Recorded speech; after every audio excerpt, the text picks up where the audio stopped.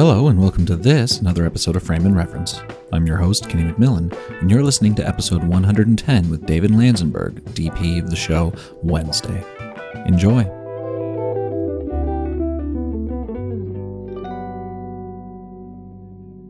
The thing about those, the Kinos that I like is just have you used the camera LUTs in them? No. They had, so on the back of the LED panels, you can set what camera you're using, and it won't create color outside of the gamut of that camera. Really? So you can't blow out. You know how like on the Alexa Reds the Alexa Mini and whatnot, the Reds tend to go weird? Like it won't make those colors. And it'll also adjust the white balance so that it's correct to that camera. So it has it's got Alexa, Venice, DXL, and probably one other one. Amazing. I'm getting like 100 TLCI out of those things. Wow. No, that's amazing. I got to check that out because always, with a bit of, even on Wednesday, we had a bit of some firework gag, and I did struggle a little bit with the reds and the blues and all that. And had I known, that would have been amazing.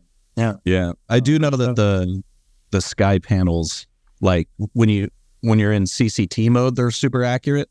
Yeah. For the most part, but only to what you set it to, not like color representation, like spectrally, they're not amazing because those LEDs are pretty old. They nailed the old sensor, but the LEDs need to be refreshed. No, I think they could have done a bit of refreshing for sure. Yeah. No, very cool. No, that's great. Did you? I saw Ari put out an article. They said you might be the only person that I've met who actually has used the orbiter. Yeah. What's that thing like? Because it's enormous. It's enormous. It's big, and I think I had never, we needed something that was going to be for moonlight. We had pushing through this round window on our set, and I wanted something that was sharp. And I don't, sometimes most of the time I don't tell my gaffer, listen, I want you to use this light. No. I kind of have a discussion about what the thought is, what the idea is, something sharp, and what do you think? What's out there? And there's so many amazing lights that are being brought out. I mean, every year, and it's so sometimes. I mean, I would be on my phone again all the time. So I think the one thing that on that day we were just we had quite a few days of pre-lighting, and he had this light. I didn't even see it in person physically. He had this light on a pipe or something, and it did the job. And then we used it for some other things. It wasn't exactly like the most strong kind of powerful light, but it did the job.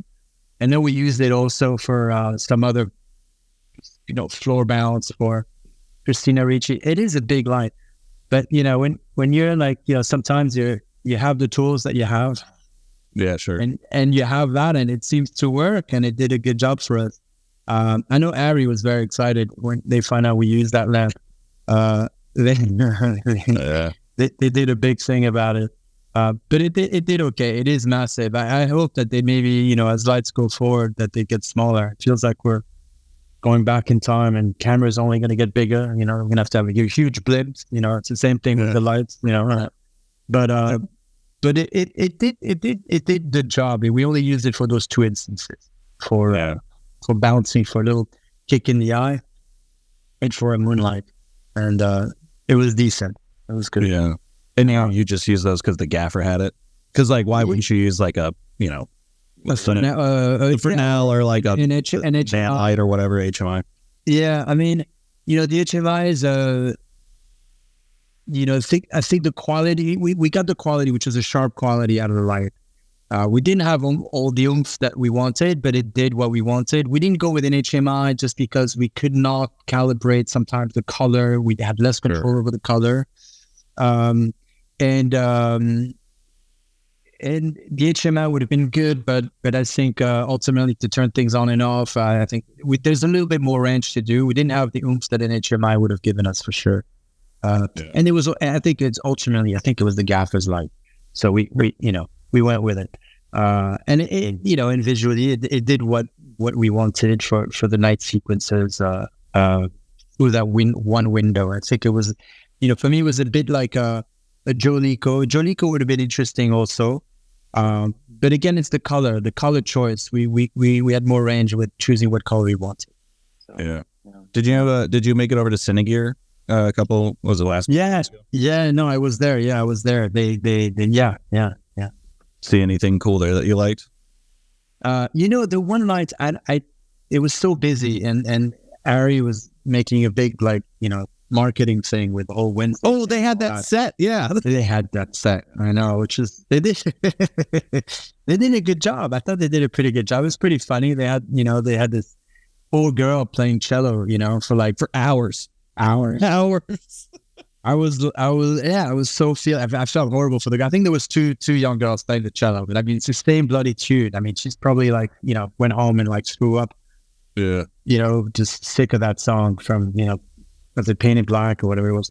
But the show, it was interesting, but I saw some lights, and I had worked on another show right before they shut down on Severance, with Ben Stiller, which was a great show to be on. And they had these cue lights. I had never seen those cue lights before, like really nice, punchy little Fresnels, LEDs. Just called cue light? I think it's like a Q5. I think it's called. I have to look. I think that's what it was. I look it up, but it was really impressive because I used them quite a bit, and I like the punch. I'm kind of, honestly, I'm a little sick of the soft LED light vibe. I think everyone is. It's been 30 years of that. Kino started it, and then we just kept doing it for. I know, but it's sometimes it's nice to have a little 2K or a little Tweety or things like that. It's kind of nice if you can. Oh, Filex. Is that what it is? Yeah, Fiilex. Filex. I liked it. I mean, I liked it again. You don't have three burly guys putting gels, on the set, but they were punchy. I did a bit of skip balance with those, and it had quite a bit of punch. I was happy with that. And I looked for them at the Cinegear, and I think I looked for them, but it was too late already. They were wrapping up their case, and I was asking them to open them up, and no. That happened to me. So I was there doing event coverage. The company that I write for, Pro Video Coalition. I'll do event coverage of NAB and cinema and stuff. And that same thing happened to me when a buddy of mine was like, "Have you heard of this thing, Hobo Light?" And I was like, "No." And he's like, "Let's go." So we run over to the Hobo Light, and they're literally packing everything up. And I was like, "Wait, let's do a video real quick." But they're expensive. They're very expensive, but they're very well built and pretty surprisingly bright for how small they are. I mean, the biggest, really, the size of a couple baseballs. That's amazing. It's called a Hobo Light? Hobo Light, yeah, like a hobo. I gotta check that out. That's funny. It's a good name. But, yeah, I asked him about that, and he said that it was because I guess hobos were not homeless people; they were traveling work people. Mm-hmm. Mm-hmm. Which is why they had their little bag. It was like tools and shit. So he was like, Hobo Lights, they're small, so you can take them on gigs and stuff. Yeah, that's good. I gotta check it out. I mean, from what I understand, it's Fresnel that they're coming out. It's just the LEDs that are just pushing through a piece of plastic Fresnel, type of glass. Where the original Fresnel is sort of just bouncing into, a piece of convex mirror or reflector inside back towards the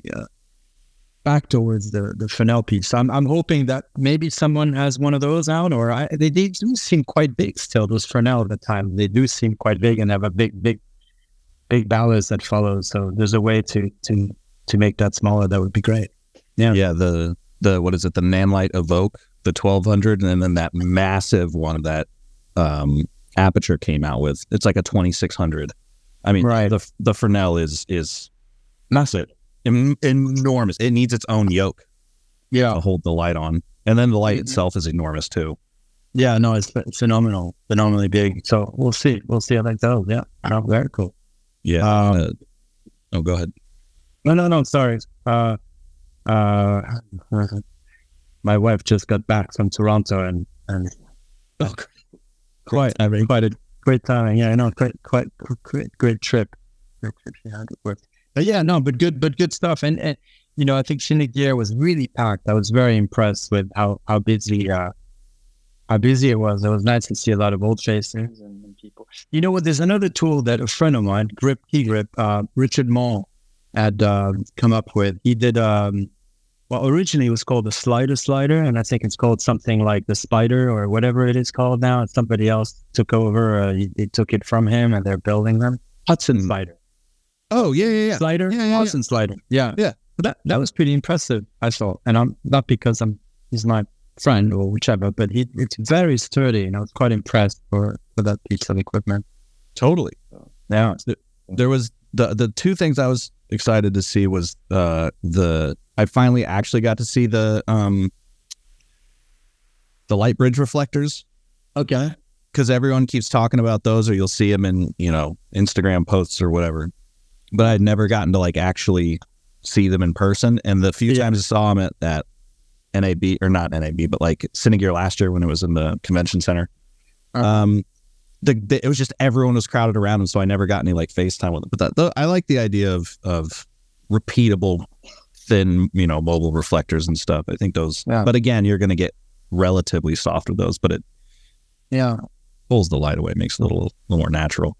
Yeah. No, it's good. Yeah, I mean, I think stuff that's modular is fantastic. It's like just having a variety of lights that are small and easily. I mean, I'm a big fan of the on Severance. We had what do we have? We used a lot of 2-foot, the Astera tubes, and we had everyone's using that with the cover wagon type, or whatever it's called.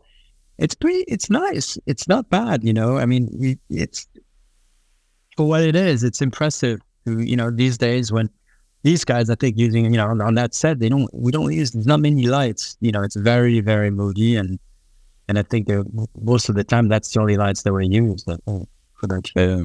There's the reason I was laughing is because I've started to play. I think during the winter break that I take for this podcast, I'm going to go in and find every time someone mentions the two. I have 115 episodes right now. It's going to be 115 times people saying it. And then we use the tubes that like, I don't know how they beat anyone to the punch on that, but that's every single DP uses those tubes. They're I mean, it's the very low profile, and now with those stocks that have been adapted for them, it gives you that kind of a bit of it softens it up a little bit more. And these cameras, now you have like the Venice, or 3200 ASA and all that. It's crazy. I mean, you really don't need a whole lot of time, but one needs to still be able to light, for daytime, if required. So the tube's not going to do the but. So you gotta know your bigger heights as well. That's the thing too, right? Like all interiors, you can kind of get away with a lot, and then the second you're anywhere near a window or anywhere near outside, suddenly everything is underpowered and you've got 12 stops of ND on it. Yeah, no, yeah, God, yeah. Oof. That's amazing. I mean, I do like the big lights. I mean, I think for the interiors, if I still like the, even mixing it up, having some big maxi brutes, if you're pushing a bit of that hard, beautiful tungsten light coming into a room, that's always really nice with a bit of gel, sticking. That stuff I hope doesn't ever go really away, because that quality, I still haven't seen it in some of the lights. And also maxi brutes are amazing. There was a light that I've yet to work with, and it's very temperamental light, but it was called the Wendy light. And there was this gaffer that invented. You heard about? You remember this? Yeah. Thing was like the massive, and I think there were like a bunch of MR60. I forgot what it was, but it was a wall of them. Yeah. And they were like an impossible light to work with, but certainly did. I'm curious to see what the quality of it does, and see how that works. And yeah. So all good stuff. Still amazing stuff that's coming out, but I think there's still some great stuff also that one can work with. We certainly are in a time where it feels like we, especially when digital cinematography started, everyone was like working towards like, oh, it needs to be better, it needs to be more like film. I've argued for years that the film look that everyone's chasing is not a real thing, and it's just what we used to say when digital looked like absolute shit. Yeah. We wanted it to look like the nice thing, not necessarily celluloid. No, I completely agree. But I still think it's great. If I hear a lot of up and coming DPs that are the crazy thing. I hear a lot of up and coming DPs that will strictly, that's part of their deal. They only shoot film. Yeah, I heard that, and I was like, really?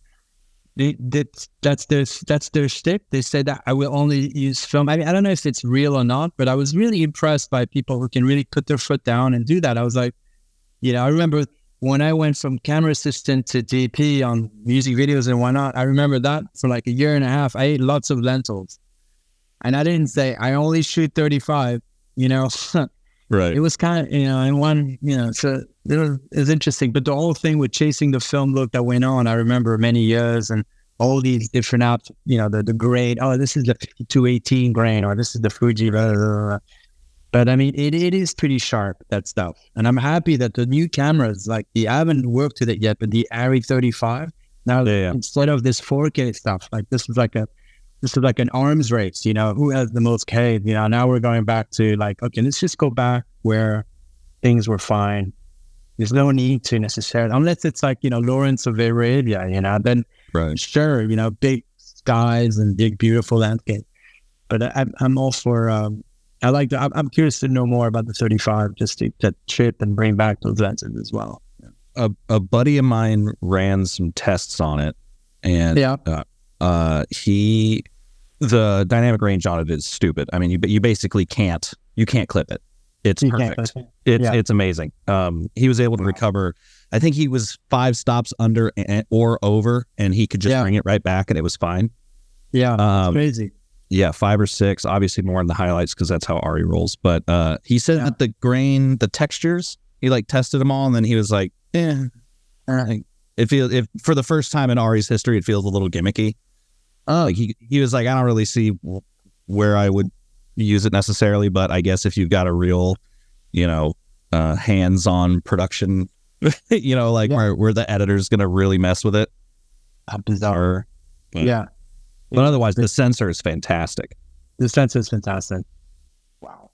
And they, 15, 6, I think it was 16 to 17 stops. And then also they fixed all of that, like earlier when I was saying the red that kind of goes magenta, like the brake light thing that people would always run into. They fixed all that. Oh, yeah. Yeah. Huh. Yeah, I should have had that. Yeah. No, good. Yeah. That's amazing. No, that's good stuff. That's crazy. You're talking about 15 stops when you say, this thing, and the latitude is crazy. It reminds me of the music video days, and I'm just like, I feel like an old man now saying all this shit. But basically, it's like I remember doing this one music video. I remember that finally, it was on film, 16 mil. I'd been trying for so many years. I've been quite a few years prior to be bleach bypass. A spot. And I was really, and my director, the director was Philip Endelman. I'd done a lot of music videos with Lenny Kravitz, and this one was a band called Elephant, and we were shooting in New York at the Chelsea Hotel, where my mother used to live. But anyway, we had a 16 mil camera. We had this girl that was stunning. I think she's like now like some Maybelline. I don't know what else she does, but anyway, she's pretty much not wearing much. It's just very top and very risque kind of thing, and it's black and white.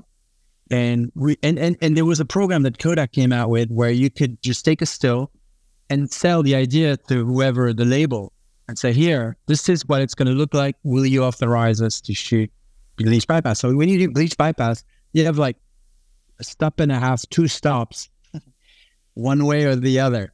That's it.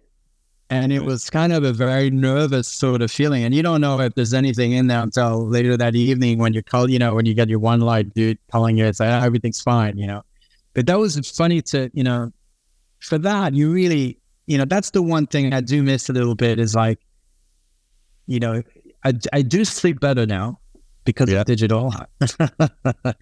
But I do miss the days of, you really are taking a little bit of a chance and there's other places now who take chances, but certainly this was an interesting, that brought me back to that moment where they said, sure, shoot bleach bypass. And it looked great. It's fantastic. It's either black or white. There's nothing else. not great. I actually just watched that music video like 30 you did? minutes before. Yeah. Oh, I was going through your website and I was like, oh, that looks cool.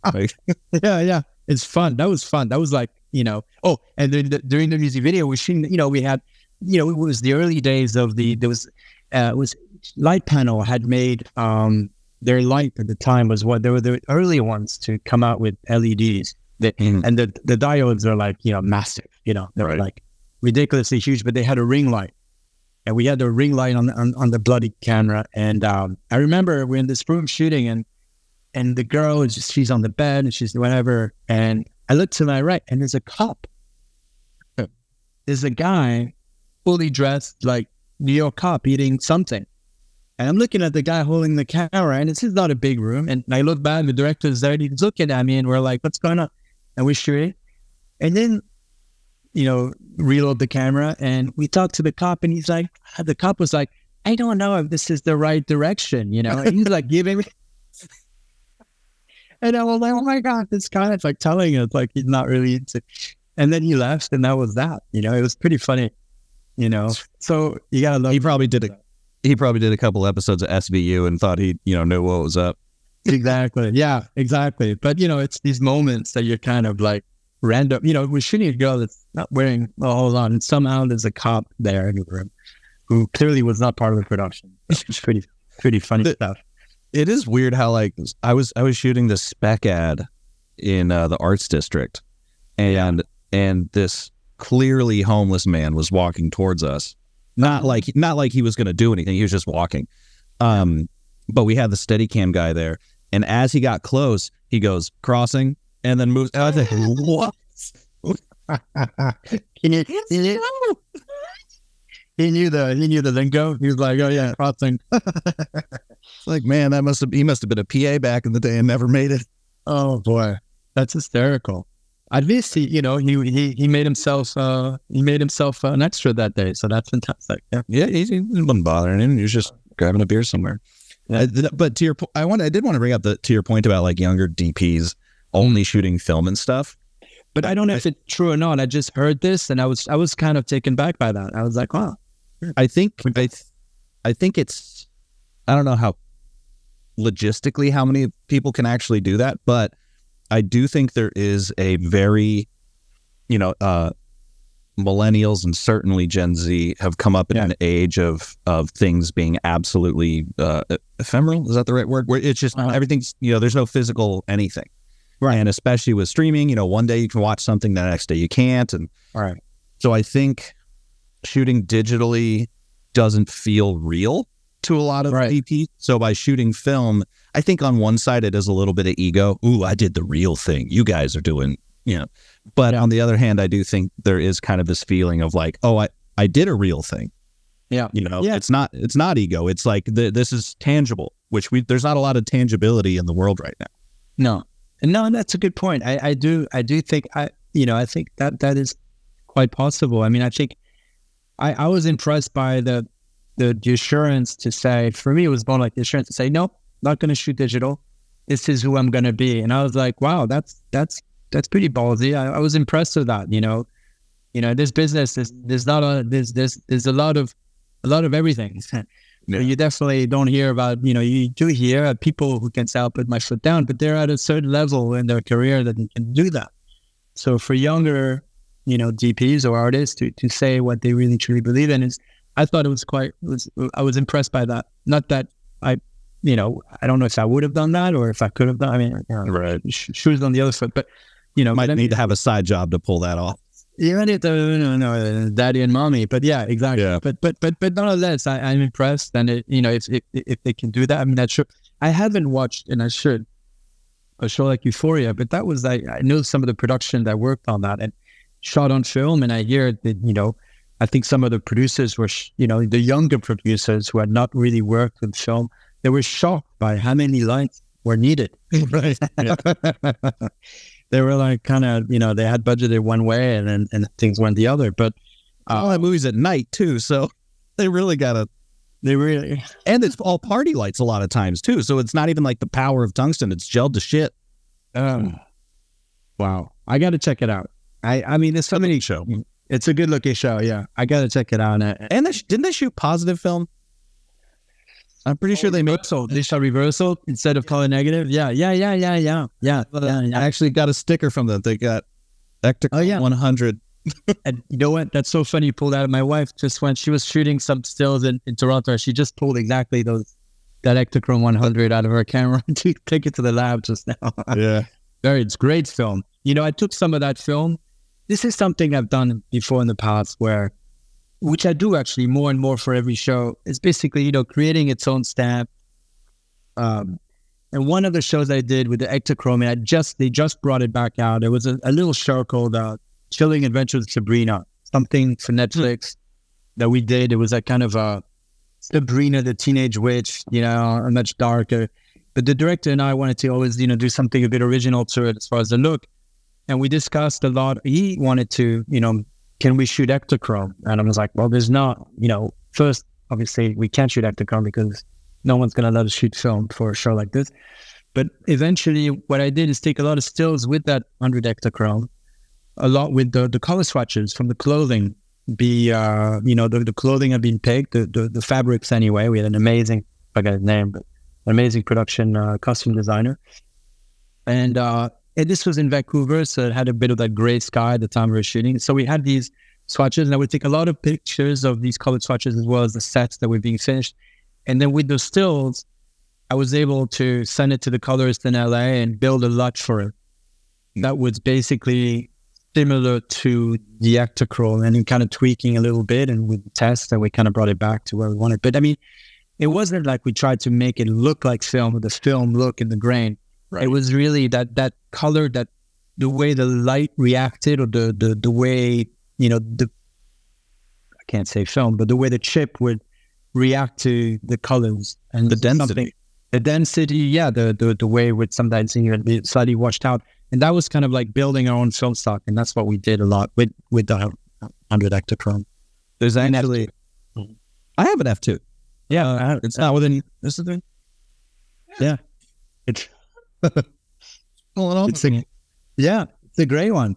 It's an amazing camera. Yeah, it's also a weapon. You can. Yeah, I've dropped it a couple times. I had to get the weights level though.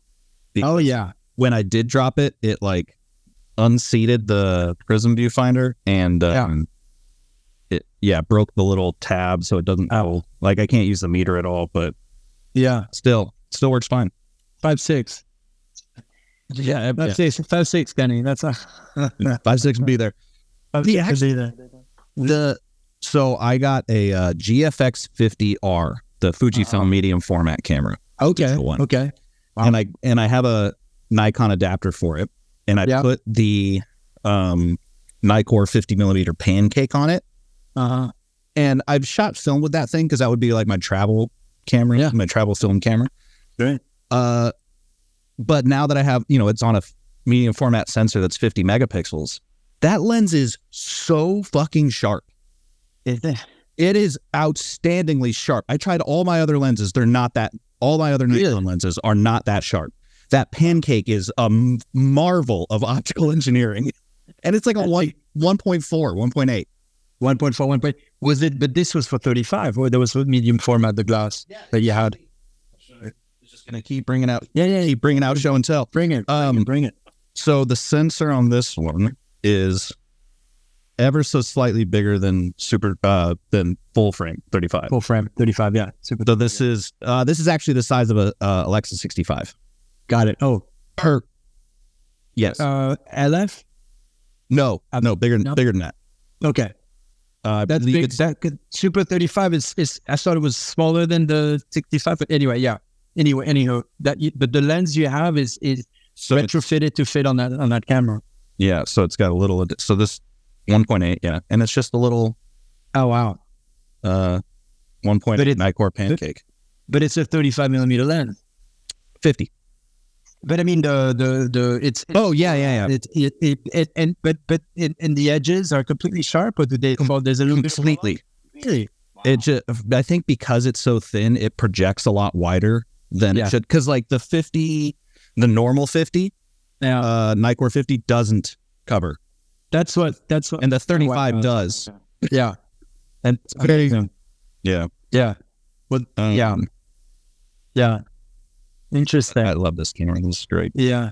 I'm going to check that out. Yeah, no, my, the cameras, where's I lost and bought and lost cameras, all terrible with cameras. But one of my favorite cameras that I learned a lot when I first came to LA was the little Leica CL. Sure.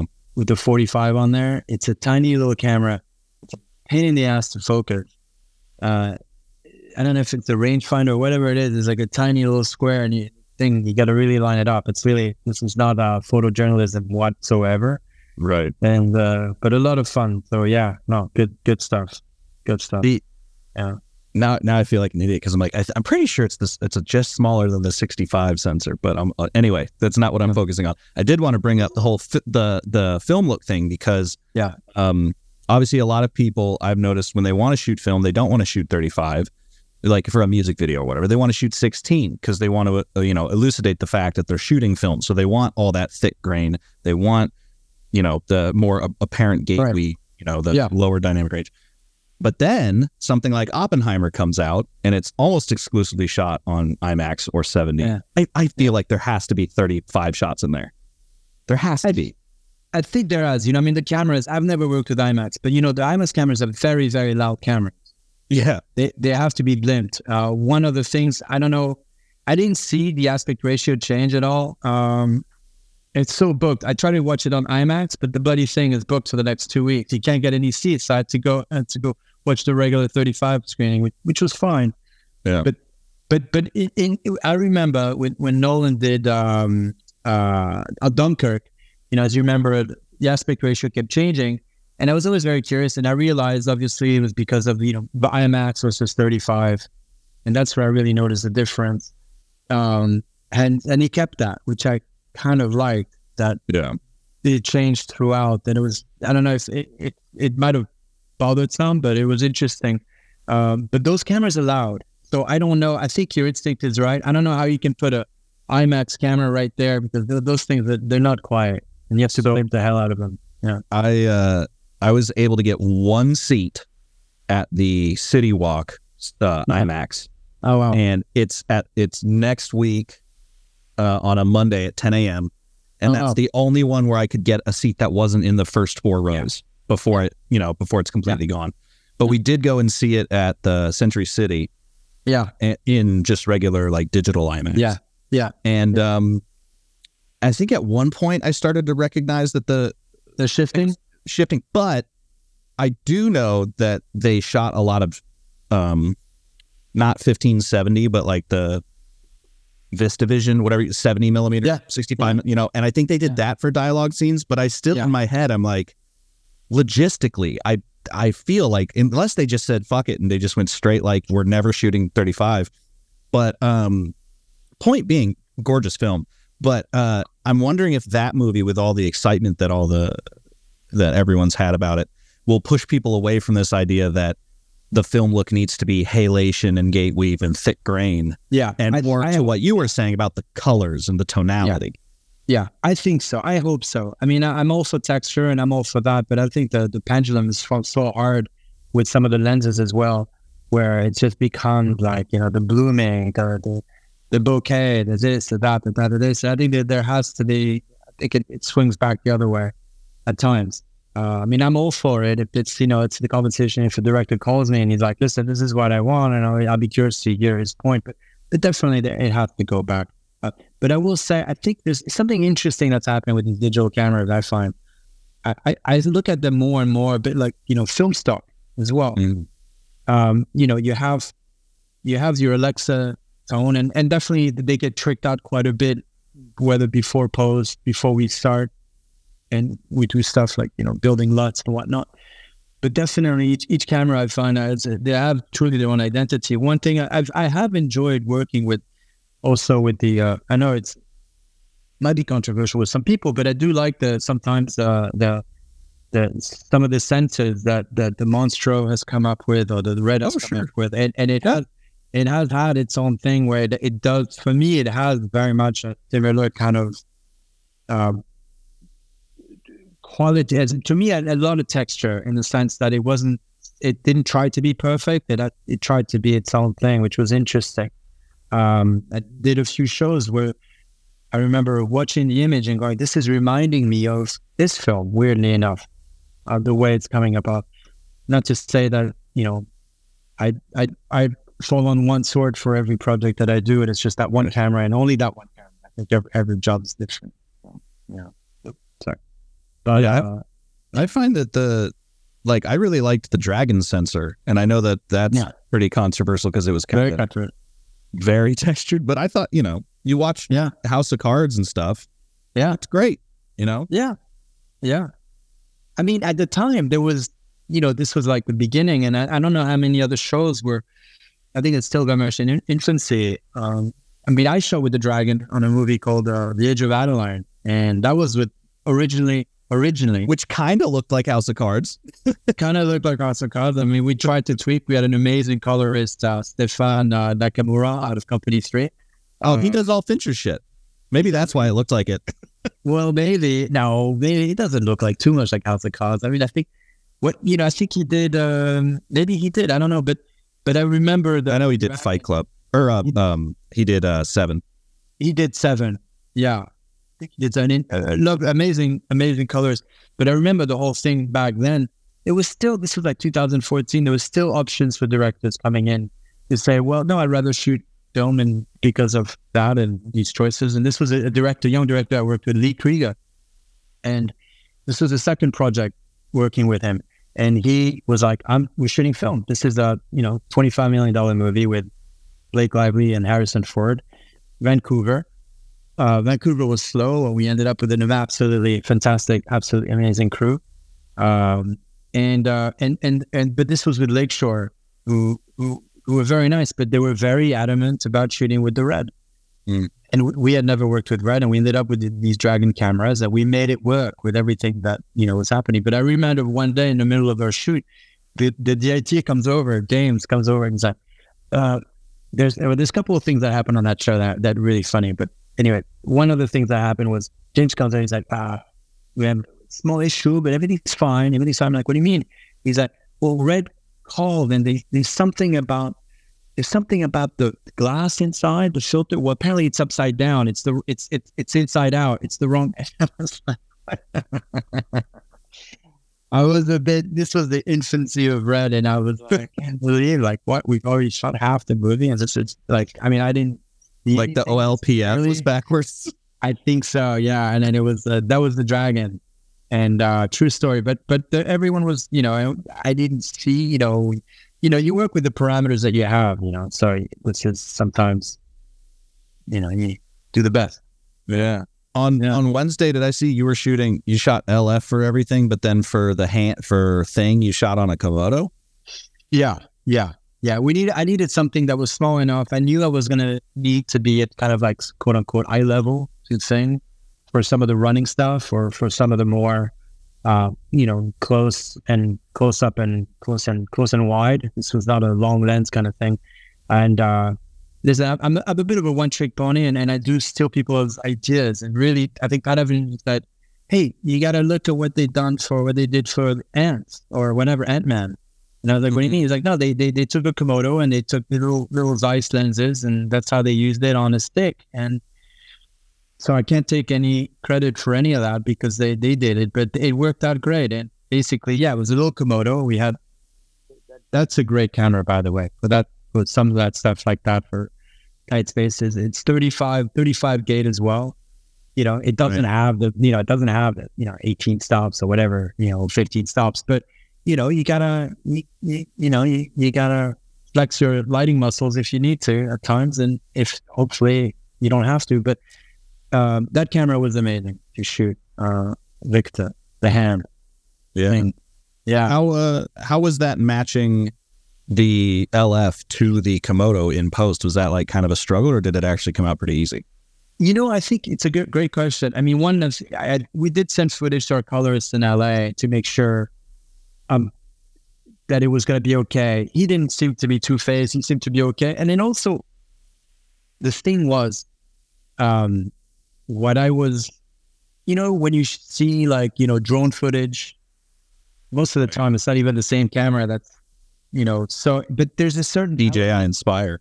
Yeah, there's not, yeah, exactly. But I mean, there's sort of, I think there's a bit of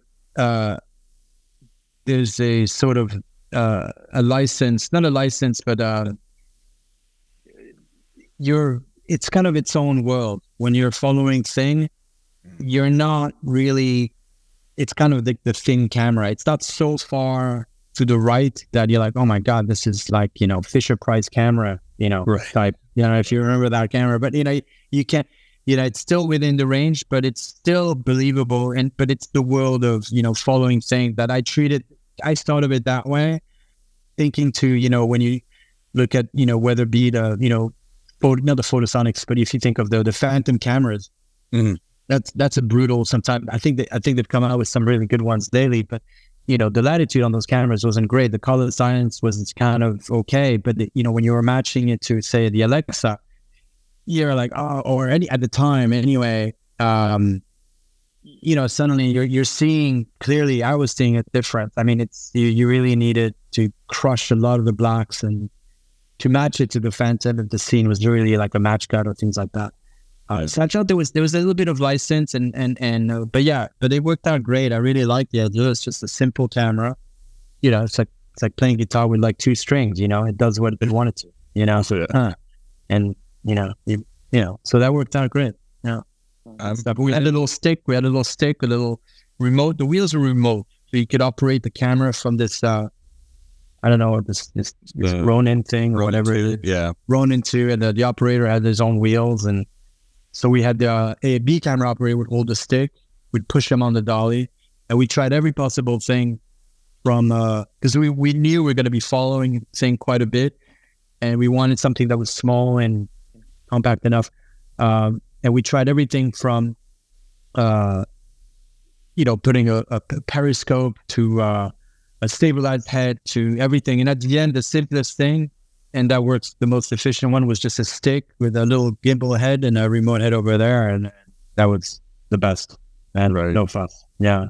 Yeah. Versus, I can imagine like trying to set up every time there's a shot of thing, you got to set up one of the,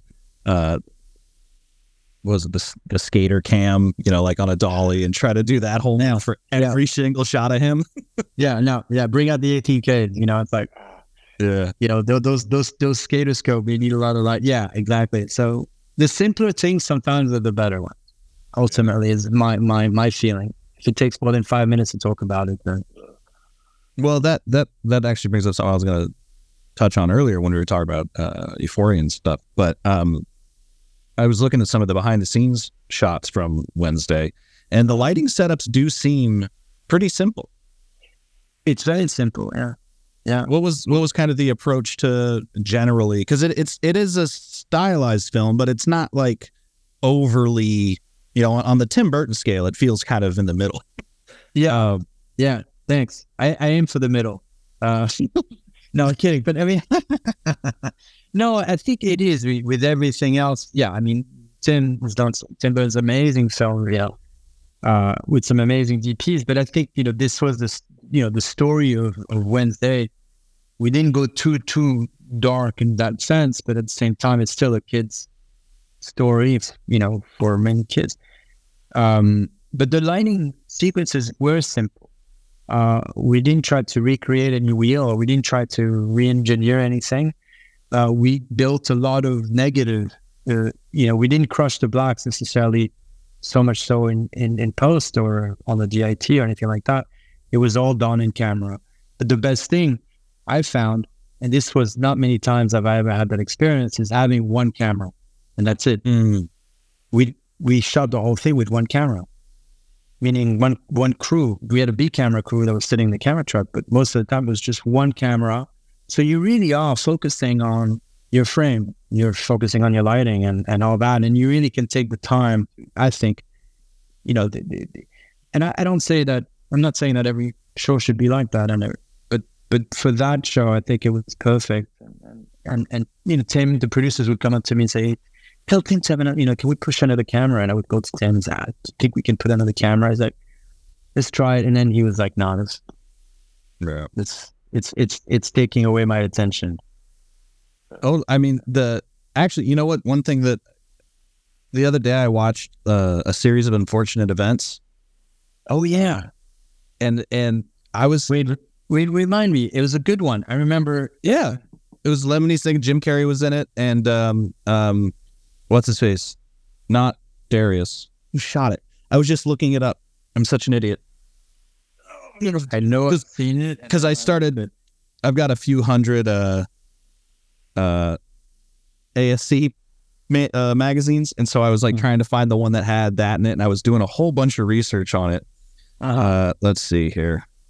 Was it Darius? Oh, this is great for listeners. Just I know. But it's series of unfortunate events. I know I've seen it, and I liked it. That was a little while ago. It was not recent. Yeah, that was 2006. 2006, yeah. But one thing, come on. For heaven's sake. This is bad. Anyway, yeah. Emmanuel Lubezki, yeah. And one thing that I thought, that lighting style that he has where it's a pretty obvious key, but it just works every time because it's so massive. Yeah. I'm not saying you did that in Wednesday, but when I saw Lemony Snicket, I was like, because I had seen Wednesday when it came out. Right. I didn't rewatch it, but they gave me similar vibes, and I was like, it's hilarious that like a man can set the. Speaking of Bleach Bypass, yeah, he was really setting the tone with the Bleach Bypass in that film. They had just developed a new like ENR thing at eFilm, I guess. Amazing. And that's a great looking film. I gotta watch it again, but I mean, I know I liked it. I did, but yeah, it is a high key. I mean, that seems to be Tim was into that when we were filming it, and definitely we even pushed it a little bit more in post after. Definitely more of a high key. I know it's weird. Well, I'm spitting on myself now. I don't. But basically, it is weird sometimes. I take the other DP that came in, lovely guy, Stephen Fierce, and we did the remaining episodes. I remember on his first week when he arrived, we had already been shooting. And I remember, I think he kind of made a comment like, where he was like throwing his hands in the air or something and say, where's the light coming from? Right. And I was kind of like, it's interesting. I mean, I think, there are times, it has to be motivated, but there are times that, you have to look at it. I think sometimes you look at the frame, you look at the lighting, and you just kind of feel like, is the feeling right for what's happening within the frame? And, there is all the logical explanations. Well, no, hang on, the lighting, no. Then it's yes, but ultimately, I think does the scene that it's almost like going back to a bit of photography. Does the frame feel good? Does the character feel good? Is it too much? Is the background too? That was the other thing. I was really happy not to be shooting everything. I know some shows. I'd been watching shows that were shooting everything wide open. Bloody hell. So to be able to appreciate the sets and to see the scope and to shoot on wide lenses, and that's nice. I find, but the high key for sure. Yeah. My first of all, one thing that I've said almost every episode of this podcast, and also in all the articles I write, is I'm trying to get people away from technically correct, because feeling correct is always better. Yeah. My favorite quote was like, where's the light coming from? And the answer is, it's the same place the music's coming from. Yeah. That's good. I'll use that. It feels good, and if everyone looks at it and goes, that looks good. And then their second question is, wait, where is it? It doesn't matter. The audience is, no. It's the same thing with like you were saying, it's 5218 film grain. No audience member knows which fucking film grain we're using. It doesn't matter. Use the Da Vinci one. It's fine. It's fine. Exactly. No, exactly. No, it has to feel correct with what's happening in front. And if it, you'll notice right away, oh my God, this is too hard, or this is too soft, and this is too punchy, or any of that. But definitely, no, it has to feel right, and it doesn't apply just for lighting. I think it applies for everything. So Mm-hmm. I was gonna say, how were you treating those kind of key lights? Were you just doing massive 12 eyes and putting a 360 through it, or were you kind of, was there one solution? Was there one solution? Not necessarily. There was all kinds. I think, for the exteriors, we used big rags with lots of negatives. And what was exciting in Europe is they have these, instead of condors, they use Manitous or something of the like, which is like like a Gradall, really large platform with the guys at the bottom driving the vehicle, and he controls everything from the bottom. So you don't have anyone up in the up in the basket. And this thing goes up to 100 feet up in the air. You can put any kind of weight on there. So for an 80-foot condor, you have these things that move around so fast. So we had a lot of negative on the show for daytime, where I would have a 20 by or a 25 by negative on the top, like a tent literally, and then another 25 or 30-foot negative dropping back with another 20 behind camera at times, just for one person looking at the camera. I was just, it looks really good though. It looks great, and if you can, if you have the time, which that's not always the case, but having those tools that move fast was very good. A condor would have never met. So that was really interesting to see. And I've been trying ever since to see if they, here in LA, if they can have that. But it's condor takes forever. And yeah, sometimes. But as far as the light itself, what we use, I think it was a variety over there. For space, sometimes we used light mats. I do like the light mats because they were quite even at last for soft light. Again, here I go to soft light. We had tubes. I think for any kind of hard light, we stuck to the classics. There was nothing. I was in Romania, which is people care a lot about the work they did, but it's not like the latest and the greatest of that has arrived. It's right. And so we had very basic equipment at times, and the gaffer had that was an anomaly. He had that one light that did fine, great. Yeah. But we had tubes. We did a lot of Dapron, tubes with Dapron sometimes on the desk for a little kiss on the eye here and there. Very basic stuff. Nothing more to that. It was just placing the light really more than anything else. Yeah. I mean, but that's always great to hear, right? Because it could, certainly for newer films, especially shot like in Atlanta or here or whatever, it feels like you're kind of chasing the dragon where everyone has these new crazy things. Yeah. And it's like, wait, will I ever be able to catch up to that? It's like, yeah. A show like Wednesday could be shot with a few tubes and the world's only orbiter. Yeah, exactly. The world. There was few tubes, a few lights. But they're basic lights. Yeah, nothing fancy. I think one of the things that we had that was, to me, that I had never worked with was an HMI mole beam. Oh. I've always worked with tungsten mole beams, and there happens to be a 20K HMI mole beam that we used in the library. There's some weird secret library that takes place. Originally, like I said earlier, I'm like a one-trick pony and got no original thoughts. But there was I took the idea of I remember in Roger Deakins had done the 2049 Blade Runner, the sequence where you have the water shimmers. Yep. Pushing, which is a beautiful pieces of photography, I thought. And we tried something like that on a different scale, obviously. And I think Sam was like, no, this is not going to work. Were you like doing because I think for that one, he shot through a plexiglass thing. Were you doing that or bouncing it off? Because no. People put a mirror again in the bottom.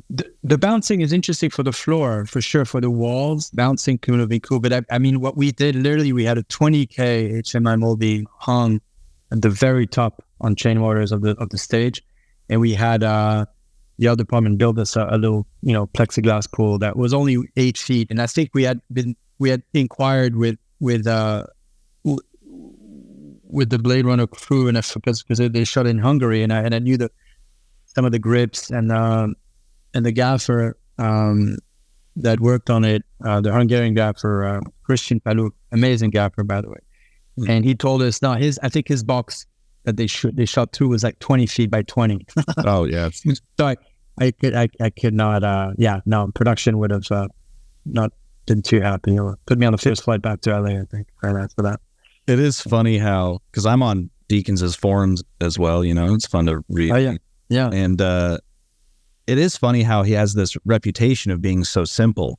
He's like, no, just one bounce and we're good. And then you'll look at his lighting plans and you're like, bro, you have 700 lights in here. What are you, simple? It's like, but it's like a simple lineup of 700 lights. And you're like, I guess. A lot of space light. Yeah. Amazing stuff. I did want to ask about the difference kind of between your more modern work and the kind of work you were doing. I assume you still do it, but for like beauty commercials and stuff. Because I feel like those are two, these days, a lot of education about lighting seems to come from photographers, online mostly. And that can be a lot of like beauty lighting style. So I was wondering if you could juxtapose your makeup and beauty commercial work versus kind of your television and narrative work. Yeah, it's amazing. You really are asking good questions. I mean, the part of the beauty work that I did, and it was a great learning curve and a really great, wonderful learning process of how to photograph a woman's face or a body. It started off with the music videos I did on Lenny Kravitz, where they were younger ladies, younger girls, but following forward from there, I think, and onwards with commercials. Obviously, these are commercials and commercial lighting, commercial beauty lighting. There's you cannot. It doesn't feel right, obviously, to do anything like that. Obviously, with the amount of light that sometimes I was bringing just to shoot a face. Many different ways to do it, obviously, and many different things. I know, but I think a lot of layers was something I remember doing with commercials, with beauty products and whatnot, where basically we, sometimes I had two 12 by, and then in front of that, two 12 bys, and then in front of that I had that was if I had the space, obviously, and in front of that I had a 140. That was towards the end. I remember I had a 140 breezy were quite hot at the time. And like parabolic softbox, the parabolic, like kind of half egg kind of thing, very deep, and they had different materials inside, whether it be a silver lining or white, shiny or soft bounces inside. And then at times sometimes I even had another light. So it was just like, it just pushed. And these ladies, they were models. They didn't really need it, but definitely I could see the different shimmers and different quality very subtly in the faces. And this was also a beauty product, cream type stuff that was being sold. But there was a lot of learning of what feels good, what doesn't look good at the time. And it kind of, after that, doing narrative, obviously doesn't make sense. You cannot bring two 12 bys and a breezy every time you look at a woman's face. That's just completely ludicrous, The Marilyn Monroe era of cinematography. No, well, yeah. But it's just, it's two different worlds, two entirely different worlds. But I will tell you one thing I remember where my first movie I did was called Celeste and Jesse with Lee Krieger. We had, was with Rashida Jones. She was the lead, also the executive producer, with Andy Samberg. And Rashida was producing the movie. She was busy even after, not only she had to remember her lines when she went home, but she had also to deal with, managing the film as well. Right. And we were doing a scene with, I think it's Rashida and Sam and Andy, and it's a pretty intense scene at a bar. There's no one else there. It's just a bar. And I learned very quickly that you have to be very careful how you photograph a person at times. And you have to be very aware of their chin, a woman that their chin, the nose. And I remember, I didn't do a good job that day.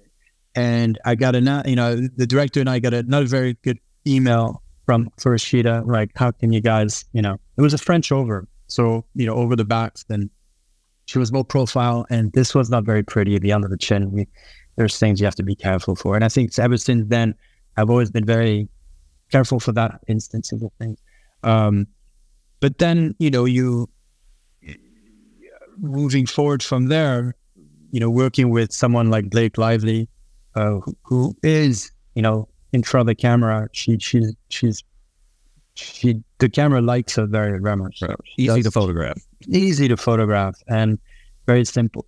But so that was moving forward and very, using at the time, using a little bit of haze. I remember that was a thing, and less so now. Haze, everything ever since COVID has become very controversial.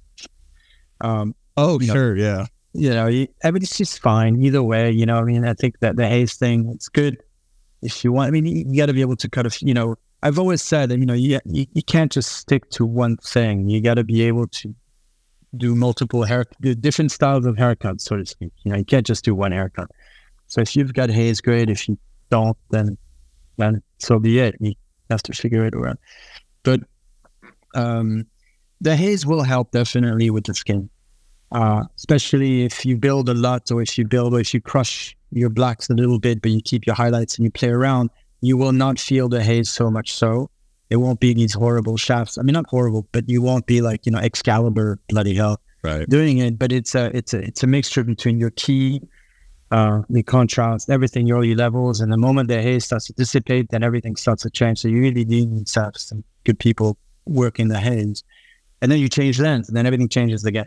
But it helps with the skin, and that's something I remember trying at one point very much. I did some season of the morning show here in LA, which was really nice to be in LA, and yeah, it's good. I think it has its own, its own audience. I mean, definitely, I've always, everyone on the show is really lovely. I never quite understood the topic of it all, because I've never cared much for rich people's problems, Right, that was the thing. But, sometimes you're there, you're doing a job and you're doing it, and people are lovely and very kind, and off you go. But the haze would have been something that would have helped, I think. And I think only once I was able to put haze on a set with Reese Witherspoon, and it was fine. But, nowadays, the other thing is people, that's another thing with younger DPs who do not know how to photograph ladies at times. Yeah. I'm not saying that I fully do, but they somehow, and I've encountered this with other DPs who are the old DP to me, and suddenly they're not being very judicial with how to photograph a face. They've never been taught, and then suddenly everything's getting fixed in post, and everybody looks like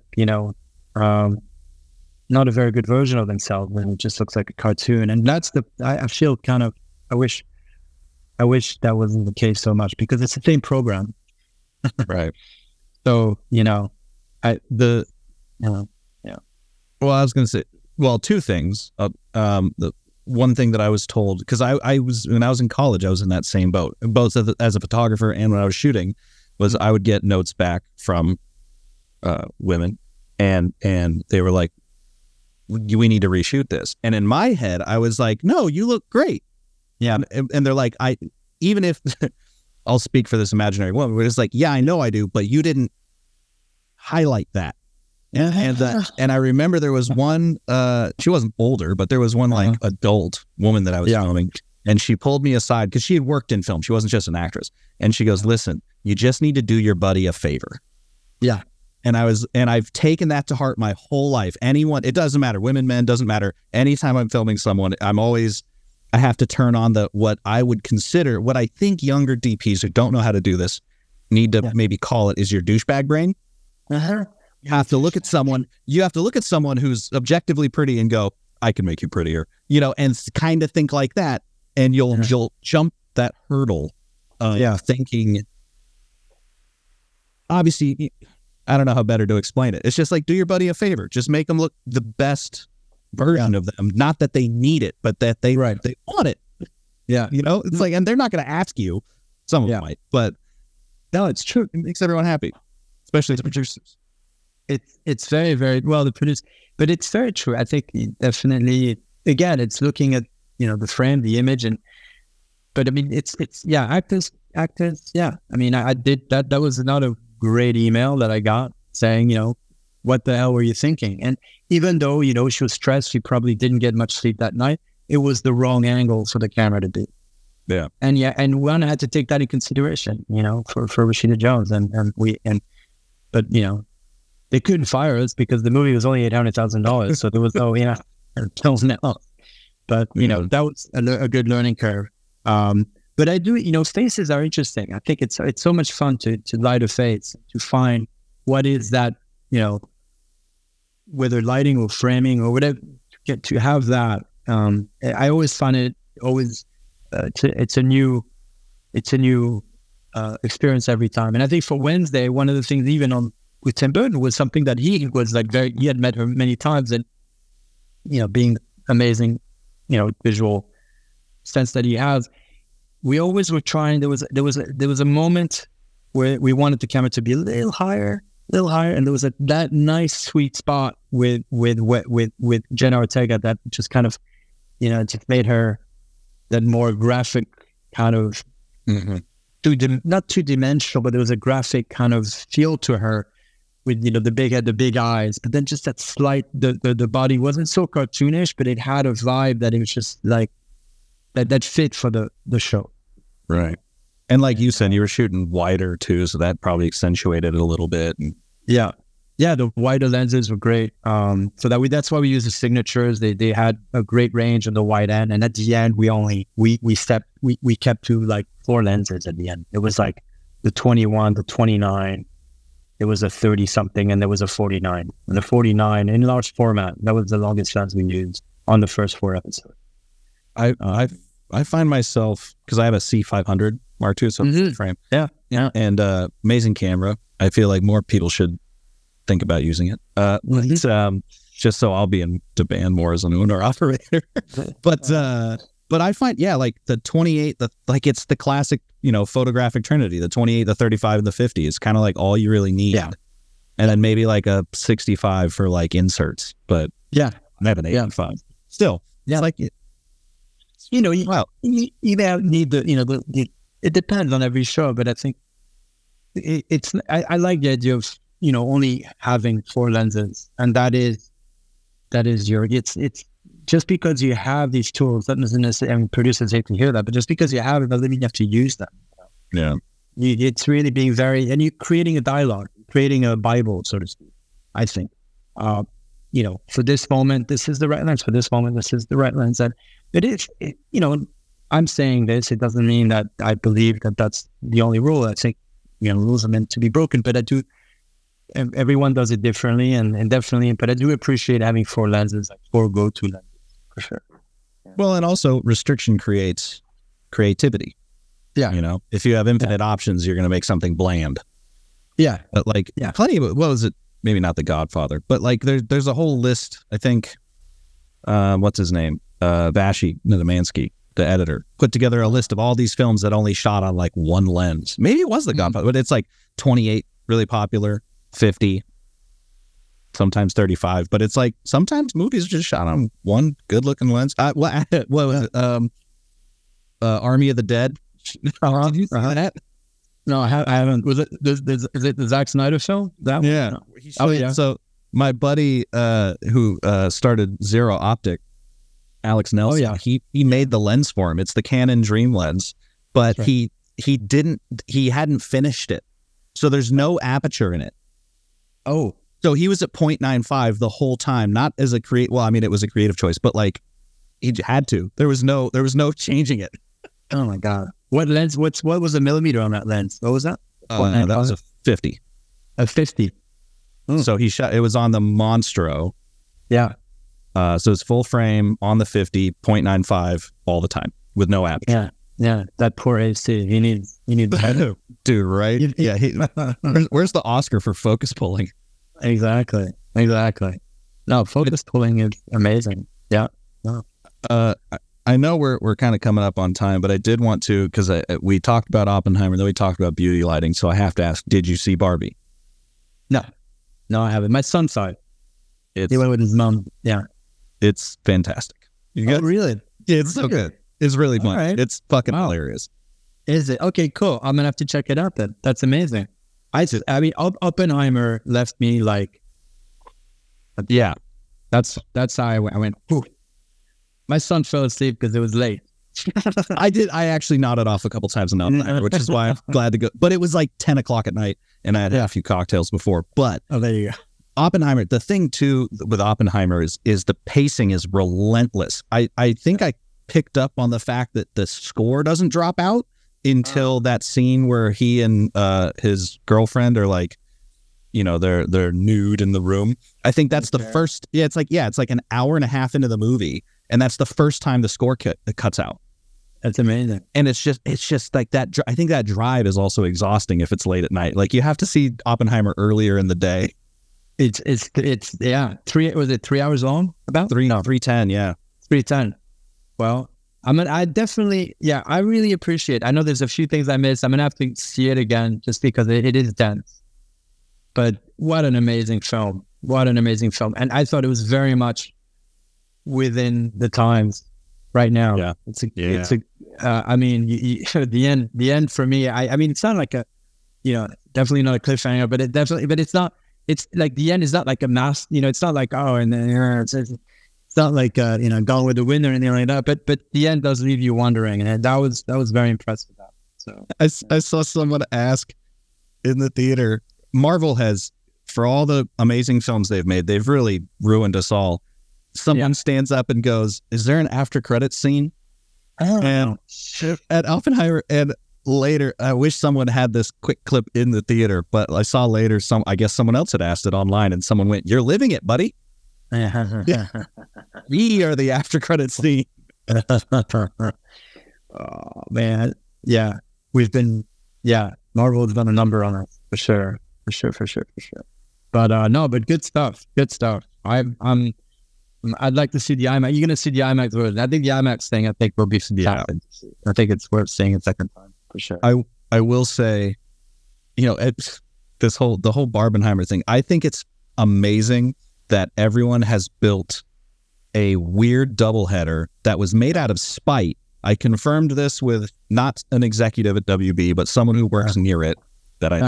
That they released Barbie at the same time as Oppenheimer to get back at Nolan because he left WB to go. And so they're like, "Oh, we'll show him because Barbie's going to do numbers." And little did they know it was going to make everyone sell. But I just love that we, as an entire global culture, but especially in the U.S., decided that this was like a holiday. Yeah, that we're all going to go to the movies and have a good time watching two completely different films. And good ones. And good amazing ones because there's so much shit out there, and I honestly there should be more movies like that. And it's like that is the reason when shit is going on, like shit's been going on in the world lately, to go see a film, even though you're being reminded that this is in Oppenheimer, but to be able to step away and to feel that's amazing. That's what I think movies are all about for sure. Well, and at the Century City, there's a funny bit in Barbie about Century City, which, but it's a great theater. The AMC there's great. But everyone in that mall. Have you been to that mall? No, dude, it's nice. It's a ridiculous mall. Like it should be in Beverly Hills, but it's in Century City. The Westfield. That one. Oh, yeah, it's absurdly nice. Like it makes no sense. But everyone was wandering around the mall wearing pink. Like people are dressing up to go see movies, and no Oppenheimer dress ups, unfortunately. But no skinny man with hats walking around. No, short ties. Yeah, no, that's amazing. No, the pink. I did see a lot of people wearing pink as well, and I just asked my son, "Was this? It's not for our movie, is it?" He's like, "No, the other one." Well, it's just I. When people were saying, "Oh, Oppenheimer's going to save cinema," I was like, "Well, maybe in the sense that we're going to take more time and like allow thoughtful stories to be made and let auteurs kind of do their thing." And that film wasn't that expensive, all things considered. It wasn't. No. Well, it was the new Indiana Jones, like $300 million, and I think Oppenheimer was like 80 or 120 or but. Yeah, maybe it was less than that. 50. Well, they shot it in 54 days or something, which is amazing. Yeah, crazy, right? Like, let them cook, as they say. But but I was like, Oppenheimer's not going to save cinema. Oppenheimer's going to save the art. Barbie's going to save the cinema. it sold 400 bajillion tickets, and everyone is like stoked on it. And it's a great film, and it's fun. And I'm hoping to interview Rodrigo about it, because this is what I was going to say about the beauty lighting thing. The whole thing in Barbie world is lit very product. It's lit like Barbies. And I'm fascinated to know what the conversations were between Barbie world and the real world, because it's not super different, but it is very different. Right. No, I got to check it out. No, I'm sure he did an amazing job. Yeah. Wow. Yeah. It's interesting lighting it like a product, very shiny product. So I haven't seen a movie where they literally were like, we're gonna make it look like plastic boxes and like we're gonna make it look fake.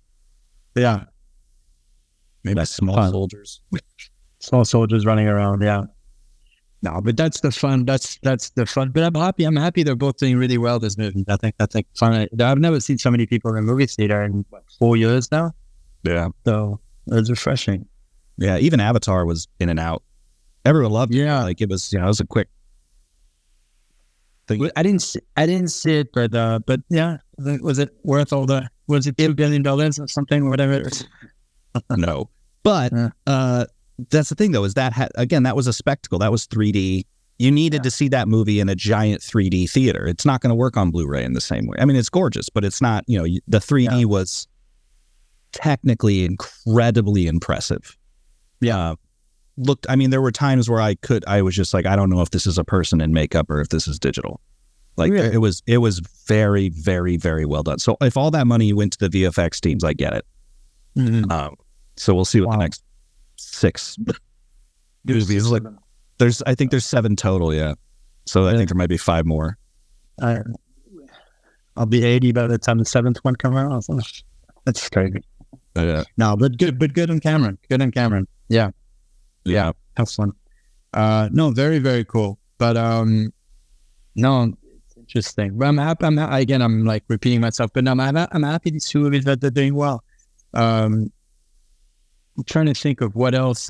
Is there anything else? I know that I saw there's some interesting films that were before with it's very small movies that were coming out called there was Corsage, which was interesting, with the same actress from that I'd seen a couple of months ago. No, more than a couple of months ago. Anyway, other films out there. Yeah. The titles. So yeah, sure. I'm watching a lot more Criterions.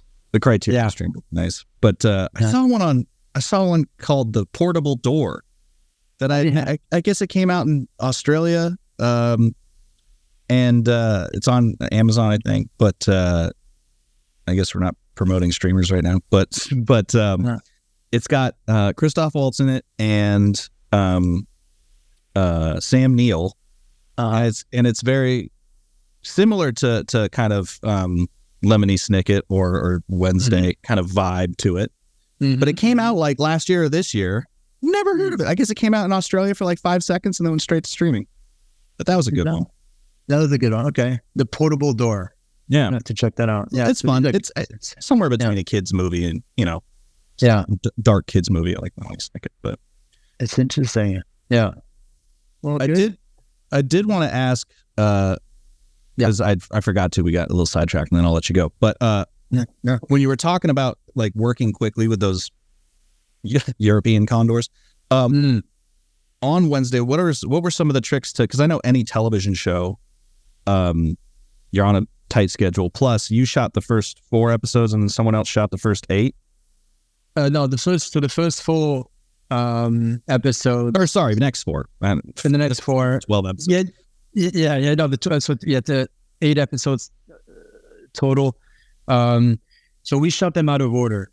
So Tim and I did the first block, so 1 and 2, and we started in August. And by mid-October, the next director with the other DP went on to shoot episode 1, 2, 3, 4, 5, and 6. And so they shot them out of order. And then when we came back in end of October, beginning of November, we started shooting episodes 4 and 5. 3 and 4, sorry. Yeah. Question being, what were some of the things speak about the Euro Condors that helped you guys work quickly beyond just like being simple, but also the communication between teams. How did you keep the look consistent between each other? Well, the look, as far as what made things move faster, I think the crew moves very fast. I mean, first there was like the grips. It was more the European system, so they don't cut the light. It's the electricians that do that. So it's not like in America, or it's more of an English hybrid system. But the grips only touch the cameras, mainly cameras. So any kind of camera support or cranes, platforms, anything to do with cars and whatever. And the thing that I found really amazing and how quick they first of all, there's 12 grips, 12 set grips. I've never had that many grips on a set, and electricians, by the way. It was insane. But they don't have the latest, greatest gadgets, which was fine, but they do make up with how fast they work, being that many of them. I've never seen 130 feet of track laid so quickly in a muddy forest, and it didn't take more than 25 minutes. I mean, these guys were super fast, and I have to give them for that. They did a really good job. But then, with cranes and things like that, it's a little bit more complicated, and we try to keep things very simple in that aspect. Also, the other thing is, while using one camera, some producers would think, well, no, we need two cameras to, one wide or one tight or whatever the hell, But we were very super careful about, not careful, but we were very economical in our coverage, but also in our storytelling. We're very specific. And is this warrant a close-up? Do we need to go to close-up? Like, some of the shows are like, you got to give the close-up. He's like, but he's going to the fucking bathroom. Like, why do you need a close-up? The guy's saying, what I mean? It's just things like that. That's just like, it's very redundant in television at times. And it's kind of a very formulaic. But here we were able to move faster with our telling the story, where this scene was important. This scene is not so much intense that you need to spend the energy and the time to work on that. So we were very diligent, and I will say Tim was very his time management is extraordinary. You wouldn't think of it because he comes like very eccentric, and you would think like he doesn't look at his watch or anything like that. But I mean, he is very exceptionally great with time, and even to the point where there was one time that you would think that's not being wise with your time, but there was one time where we had an hour and a half left in our day. We still had a new page, page scene to do. And he was like, you know what? And we were going to be coming back the next day to this location. Most directors I know would probably have been like, we got to knock it out. We got to do it, blah, blah, blah, blah, because we got to make same thing with ADs. They would be like, hey, got to be on the fucking production report, bullshit, this and that. But, if you say Tim Burton, nobody says no to Tim Burton for one, but Tim, which is quite extraordinary. But he goes, you know what, let's rehearse the scene and we're going to sleep on it. Oh, I thought you were just going to say there to skip it. Rehearsing, it's a great idea. We're going to rehearse it and we're going to sleep on it. And I think, and tomorrow, if something comes up tonight, and we'll do it, we'll knock it out tomorrow morning. The lighting doesn't change much. There's nothing much different within the area that we're shooting. Everything's pretty much similar. Everything's in place. We're coming back. We're here for, however many days. And I really, really appreciated that, because it just kind of, sometimes you undo the work by, he was very adamant about not doing any overtime. There were days, obviously it was a half hour or 40 minutes, but generally we're within our time schedule. But he didn't want to work more than, 10, 11. I think we were on a 11 hour or 10 hour. I can't remember. And it was, it was COVID time. So they had the French lunch thing going. But he said, David, if we go, he wasn't telling me specifically, but he would tell me, the thing is, if you do more than a certain amount of hours, you actually aren't doing all the work you've done. Totally. And I thought that was really wise. And ever since then, I'm like, obviously, like I said, nobody says no to Tim, so it's easy to go along these routes. But so that was one of the things, is having definitely a director who knows what he wants, and that there's not like an army of producers who all want to be directing, and therefore they all have their say. This is like you following one person, and that was extremely refreshing. And you move faster because it's one vision. It's not diluted by 20 different people and so forth. But I think moving fast. So that was that. Trying to think of, there was something else I wanted to say, but I've lost track. Anyway, that was. No, I was just going to say, keeping the look consistent between teams. Keeping the look consistent between teams. I think we had a great crew. It was the same crew that basically it's like me jumping off one horse and going to another. It's the same thing for the crew that they kept going with. Stefan Thiessen, who I think he had less time. Unfortunately, they didn't give him the same amount of time to him and his directors. So I think considering, we had 40 days to shoot 2 episodes with Tim Burton, and we had also a third camera that would do cleanup. So anything that was not, whether it be inserts or sometimes photographing thing, at times there was a different unit altogether. But Stefan, under the conditions that he had much less time to do what he was asked to and try to keep a look as coordinated as much as possible, I think he did a pretty good job. But it's not easy. But it was the gaffer, the key grip, the operator, they all try to keep, and the showrunners also, they try to keep the feel. But I know that, when the main director, when Tim leaves, I think, sometimes there can be a vacuum in the direction at times, even because it's such a big show to carry, and therefore, something dinging. But anyway, I think it's not easy, and I've been on the other side as well, where I had to copy or I had to simulate the look of another DP, and that's not very, very easy, and it's not always very gratifying either, because it's not the way something you would do, the way you would do it. So yeah, not a good. I mean, there's certainly like I did second unit on this one movie, and it was the first time that I had worked on a large film, and I was and I found that second unit was fantastic because I didn't have to think that hard. They would show me clips from what the other guy shot, and I just went, oh yeah, okay, just make it look. That's the other side of things where you do you're just like, oh, just copy, easy.